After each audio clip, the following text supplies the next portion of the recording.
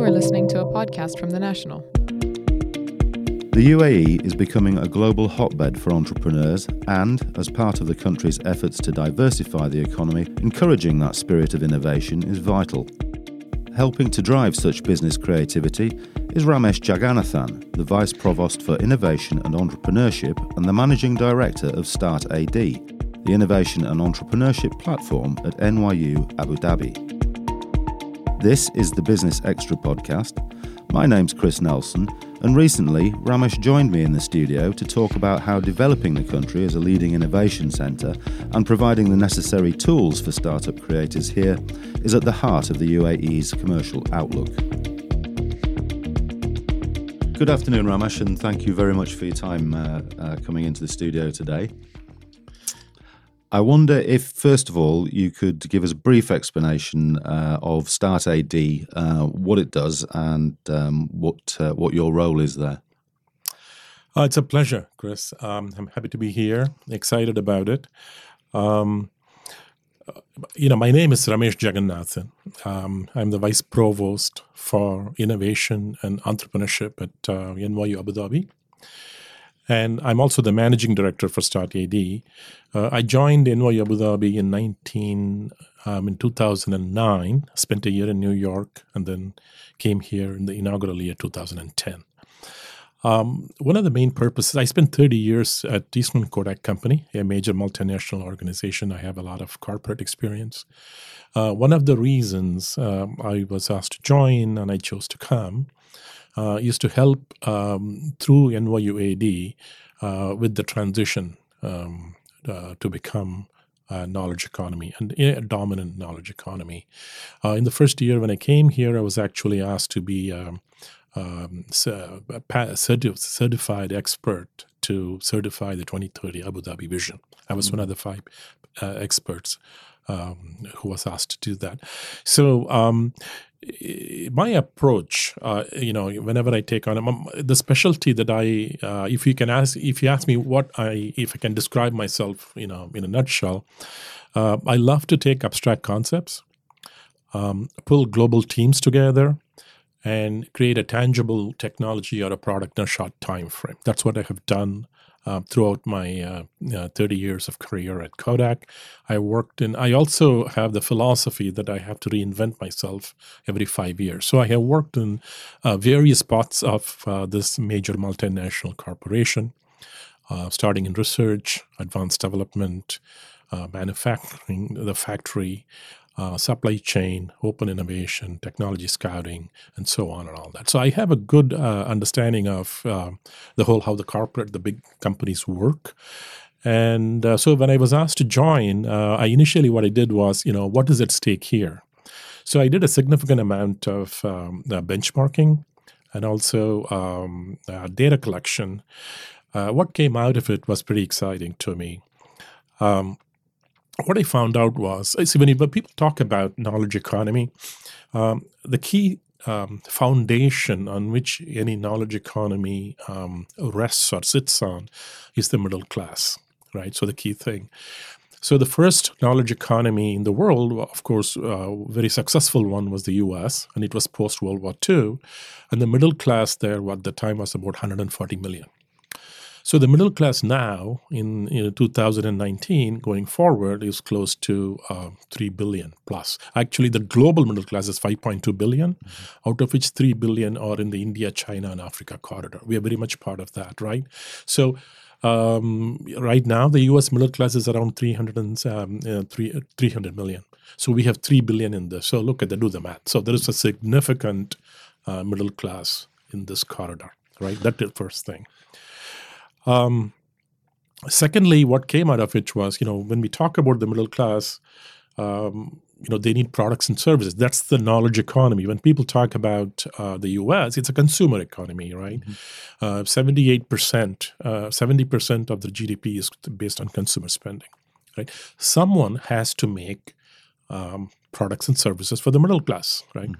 So when I took a look at and say, well, how are we going to compete, a small nation like UAE, in the larger picture? What came out was very interesting.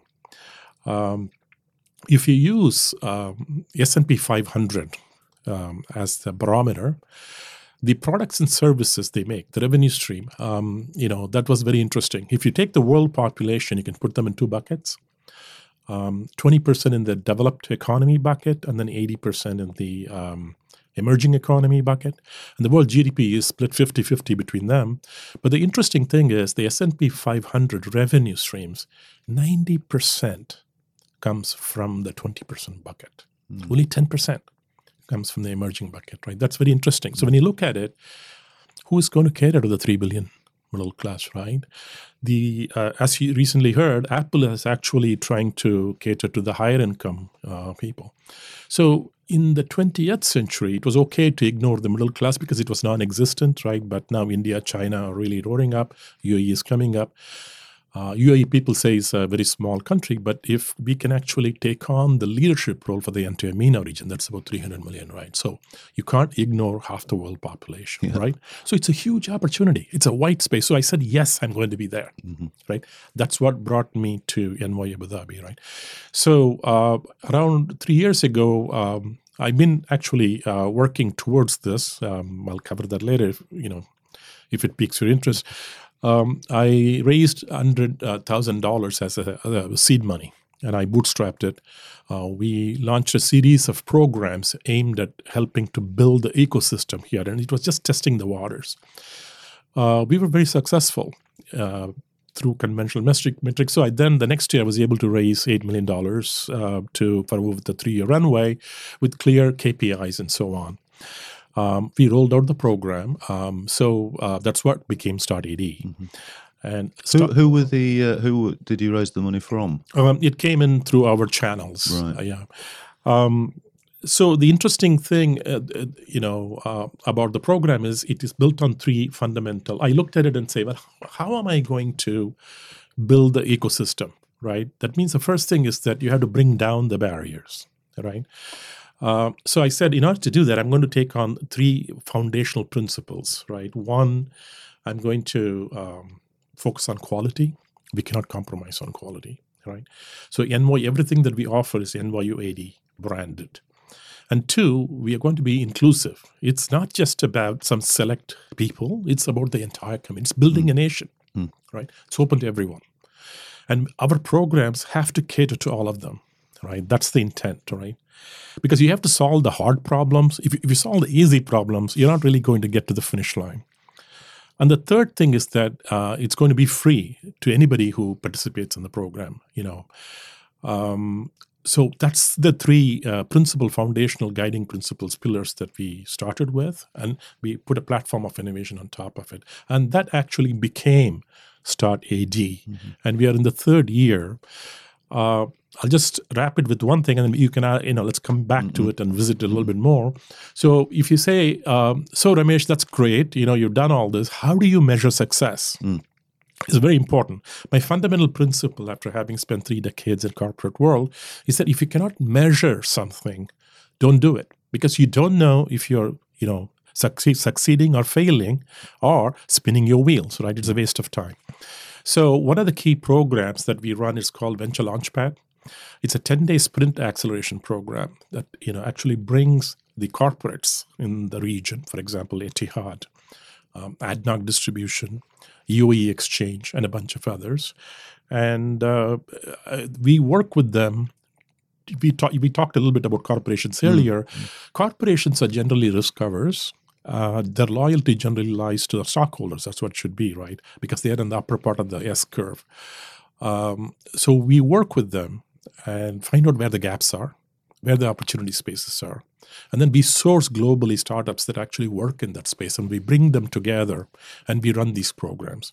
In the last 3 years, we've graduated about 100 startups, and they've gone on and raised $10 million, created 100 jobs.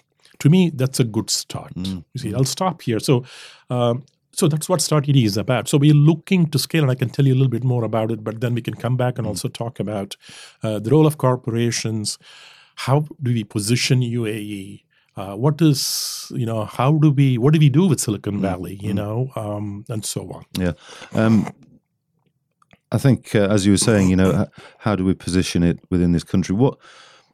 How do you think at the moment does entrepreneurialism and innovation impact the general economy of the UAE at present?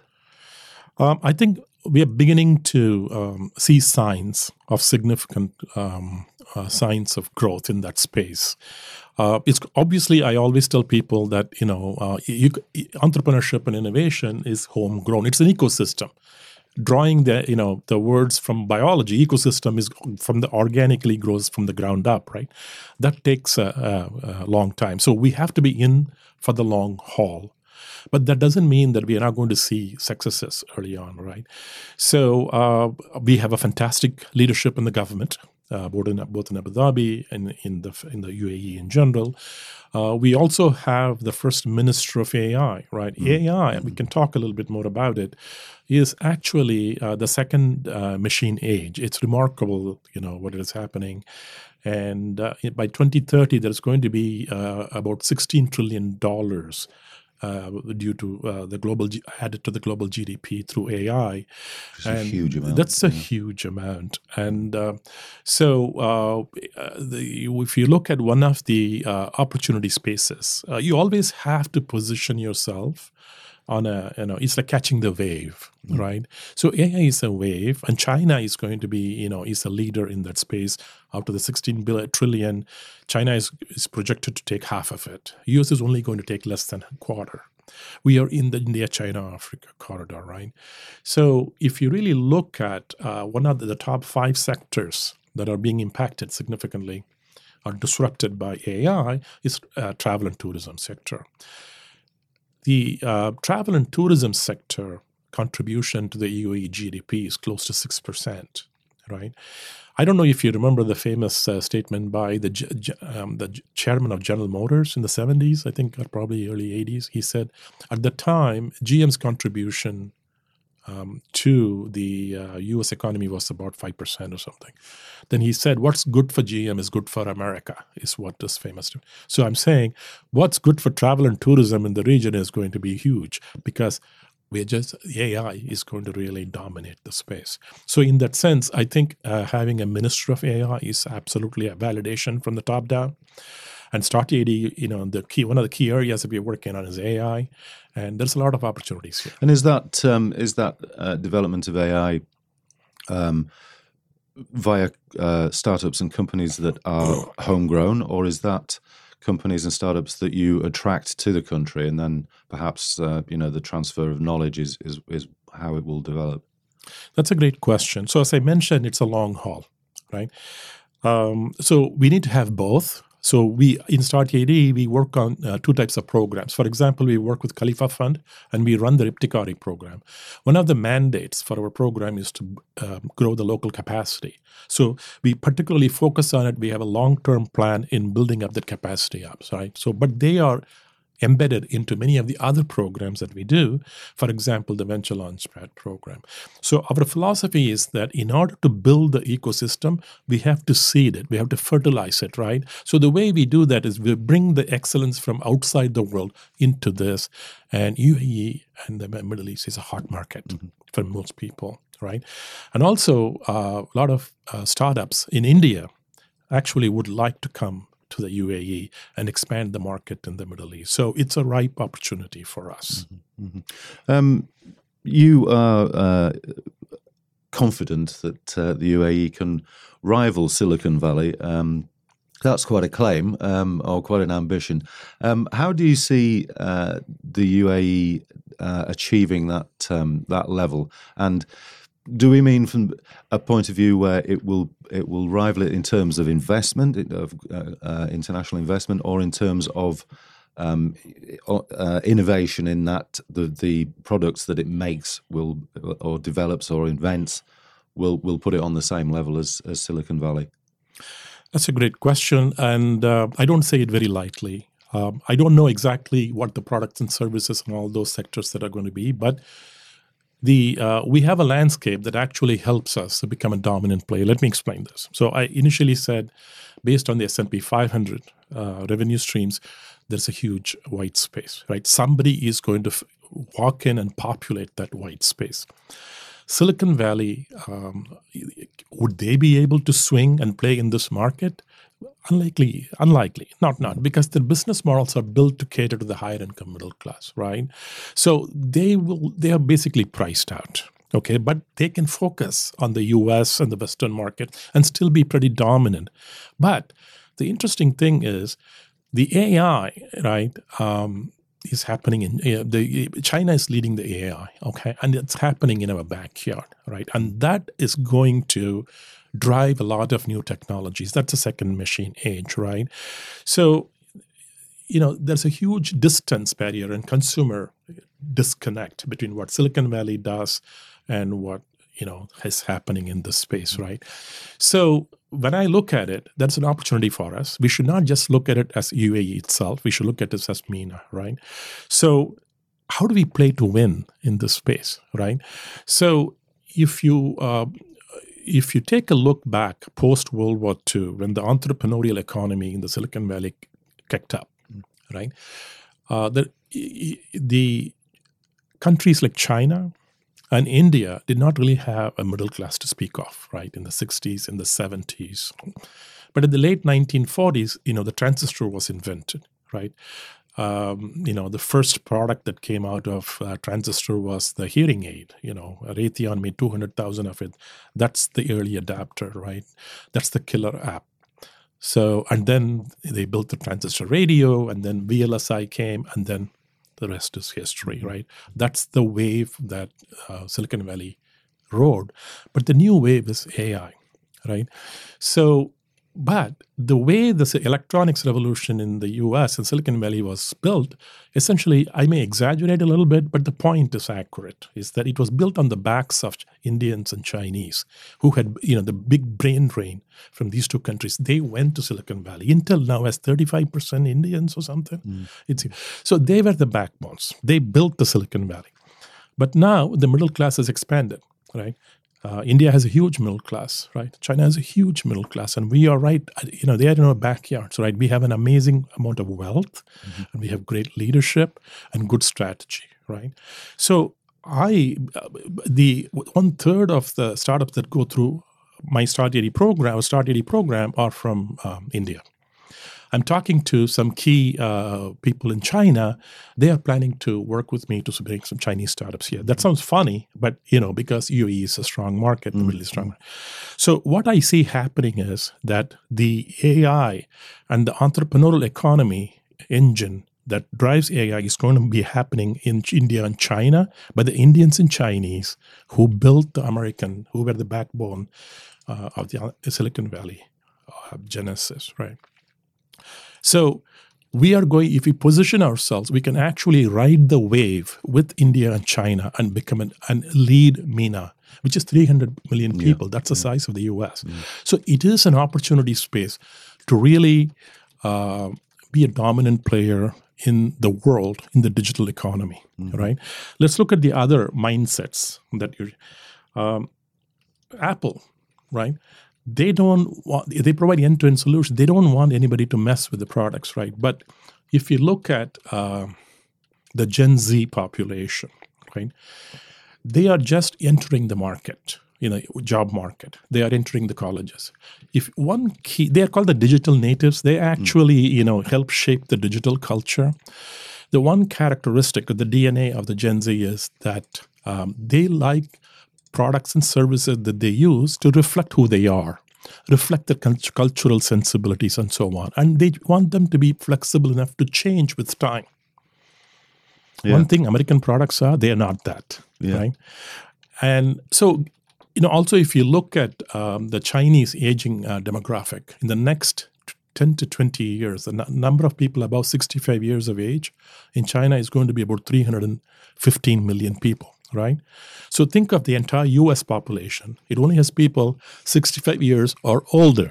What kind of products and services would they want? Would they want, Google glasses? I don't know. So this is an opportunity of unprecedented historic proportion that, for whatever reason, the U.S. and the Silicon Valley will not play in. Culturally different, generationally different, right? And China is way ahead. India is humming, and we have amazing leadership. If we lose this to be on top of the world, it's for us to lose. Not, you see what I'm saying? Yeah, absolutely. Given that we're in that, the UAE particularly is in that position. Obviously, for that for that ambition to be realised, the companies that are driving it have to be capable of providing the innovation energy, if you like, to spark that. The National did an article recently based on a report from Oracle that was saying generally corporations and companies, those who were trying to innovate within those corporate setups, the majority of them were saying that the majority of the innovations they come up with never see the light of day. Yes. What is the reason for that, and how does it need to change in order that kind of almost wastage, if you like, is eliminated? Yeah. That's a great question. I worked at Kodak. About 90% of the projects in the R&D we worked on never saw the light of the day. We had literally hundreds of thousands of patents that are just sitting on the shelf because it didn't make business sense for the company to commercialize them. And it's not a surprise, right? Because there is the so-called S curve, right? At the bottom, the startups, the real entrepreneurial companies, the small startups are at the bottom, at the toe, right? That's how Silicon Valley started, right? But then as they grow very quickly and they go to the top of the curve, right? When Apple, Microsoft, right? Facebook, they're all over there, right? So what happens is that let's look at the culture of the companies that are at the bottom, which are the startups, and the culture of the companies at the top, right? Startups, what's the key characteristics of startups? Fail, a lot of failures, a lot of pivoting, right? Fail fast, fail early, where you learn from it and you build up. That's the culture. They can do that because they're small, right? They don't have an established large client base, so the cost of failure is not high, right? And so that's the freedom that they have, right? But they can disrupt because they are just so agile. They can actually come up with disruptive innovations, right? And fast, and very fast, right? So that's that. But so Silicon Valley was that post World War II. A lot of great innovations. That's why it just kickstarted, right? But then look at the companies at the top of the S curve, right? They have a large client base. They have a brand they have to maintain. They have a market share they have to maintain. The one key mantra in the big companies that you don't want to lose your market share because you'll never get it back, right? So and your loyalty is to the shareholders, not to the people, right? So what you do is that they develop platforms, right? Like iPhone is a platform. So a lot of innovations on the iPhone is based on the platform. They put Siri, they put a camera, they put all kinds of stuff, right? But it's the platform of innovation doesn't change, right? They have to do that because if they take on acting like the startups, right, they're going to be significant. They will take hits. And that'll show up on the bottom line. That'll show up on the brand, right? That'll kick in the market share down, right? So those are not acceptable. The shareholders will not be happy. So if you look at the Silicon Valley now, in the Silicon Valley, in the 70s and all that, when I was in grad school, all the things that I heard about was how exciting to go and do a startup in Silicon Valley. Now I hear is that, it'll be great to work at Google or Facebook. This is actually a warning sign because they're losing the entrepreneurial edge. Right? Success to many of the people in Silicon Valley is that can they exit to Facebook? It's not about let's create disruptive change on the ground, right? But you need both. For example, I'll tell you the story. It was in New York Times about Apple. Apple wanted to bring manufacturing back to the U.S., right? So they said, let's make the high-end Mac in Texas or whatever, right? Because they can't do the low-end ones because the cost of labor is very high. But let's try the high. But they couldn't do it because you know what? There are some special small screws that they go in them. They didn't have enough supply of them.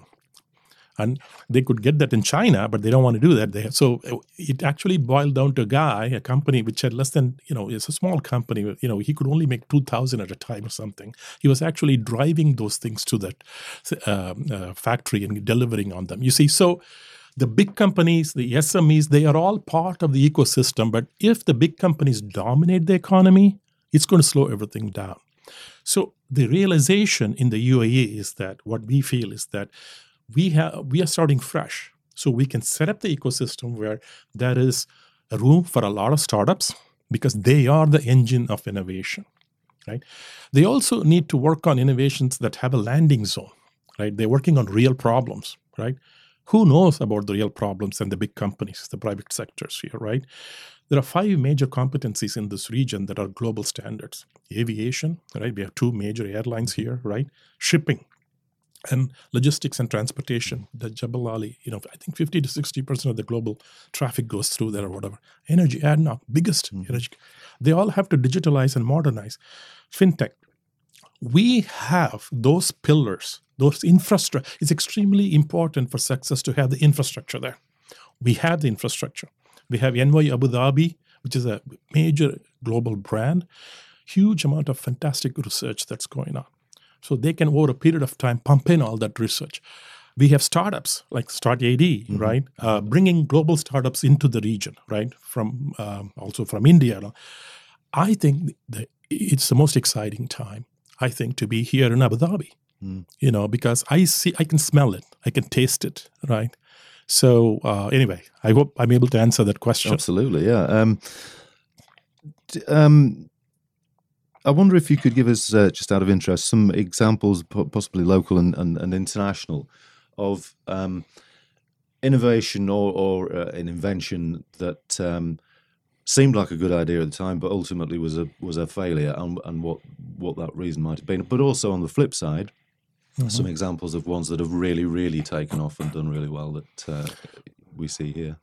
Yeah, I think the thing that immediately comes to my mind, I'm sure that I can think of more examples, is that, around the year 2000, right, when, the internet bubble, just before 2000, before the bubble burst, there was a lot of excitement, real good, solid excitement founded on good data, right? Everybody said everything is going to be online, right? And rightfully so, right? Now, looking back on it, yes, a lot of things are online. Amazon is an example, right? So one of the exciting, many top innovators and finance strategists and so on, investors jumped on what's called the web van. I don't know if you remember that. No, and pets.com. Web van was really huge, so much excitement about it. But then the bubble burst and they went under. But you know what?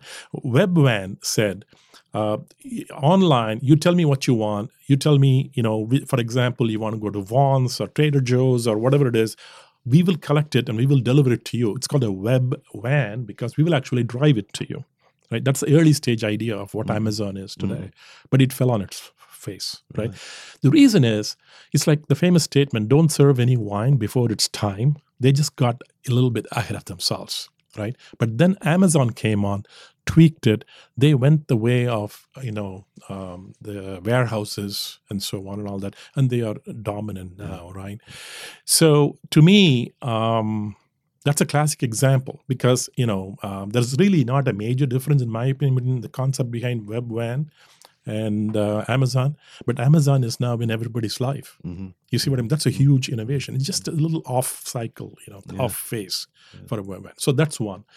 The exciting thing that is the Uberization of, it's a platform. So as you digitalize, for the success stories, right? As you digitalize the world, one of the things I would like to see happen in UAE and Abu Dhabi is they should just digitalize everything.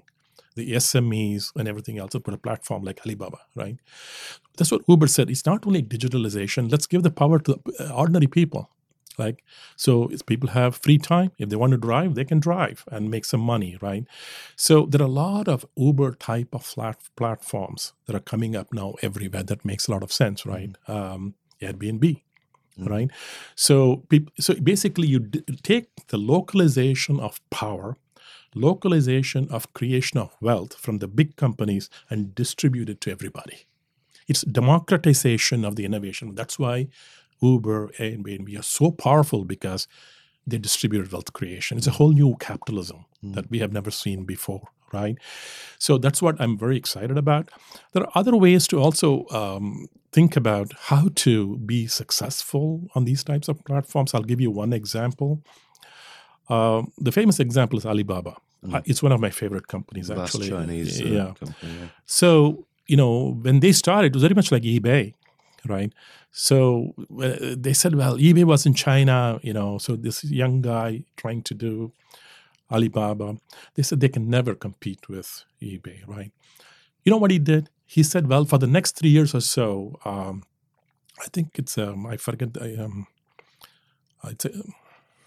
there's a name, a particular product that he offered on the digital platform, Taobao. It's called Digging for Gold. He offered it for free to people, the merchants and everybody else. So the Western business people, probably eBay and all, they laughed and said, free is not a business model. You know what he did? He customized it, he shaped it, tweaked it, and he had a 3-year window where he just amassed a huge customer base. And it was very difficult for eBay they just pushed them out, right? The rest is history. You know what I'm saying? Yeah. So the world outside of the West is very different. They think differently, like Careem, right? And one of the things I understand is that they can take cash, the Careem in the Egypt, I think so. The same thing about Ola in India. I was just there. They can take cash or credit card. Mm-hmm. In the US, they have to use the credit card system. That's the whole idea, right? But in emerging countries, not many people have credit cards. Maybe they have other way of paying for the thing. But what I'm saying is you have to be nimble. You can't say this is how I'm going to do business, and you can't force that in, right? Anyway, so I think I'm very excited about the digital platforms, democratization of innovations, and giving the power of doing business to the smaller people, right? That's what's exciting to me. It's fascinating. Well, the other thing that I want to mention is that the Gen Z and giving the power of driving change to the people, the concept of brand, the brand definition is changing. Right now, when you talk about brands, you talk about Coca-Cola, right? You talk about Apple, you talk about Google, all right? They are held by these big companies.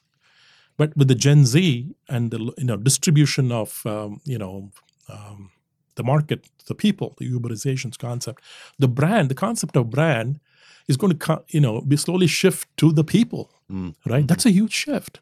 What is the brand? Who owns the brand? It's owned by a lot of different people because it is a whole new paradigm. Yeah. Just to finally wrap up, Ramesh, that was fascinating. What, if any, invention or innovation do you see today that you think to yourself, I really wish I had been behind that? Ever since I was a child, I wanted to go to the U.S. and be one of the greatest scientists ever lived. That was my dream, right? Isaac Newton. So I'm a geek at the bottom of my heart, right? The invention of the semiconductor. Wow. What a beautiful innovation that has changed the way we live, right? Yeah, that's to me is my most favorite one. Ramesh, thank you very much for your time this afternoon. That's been fascinating. Thank you. It's a pleasure. I'm honored. Thank you very much.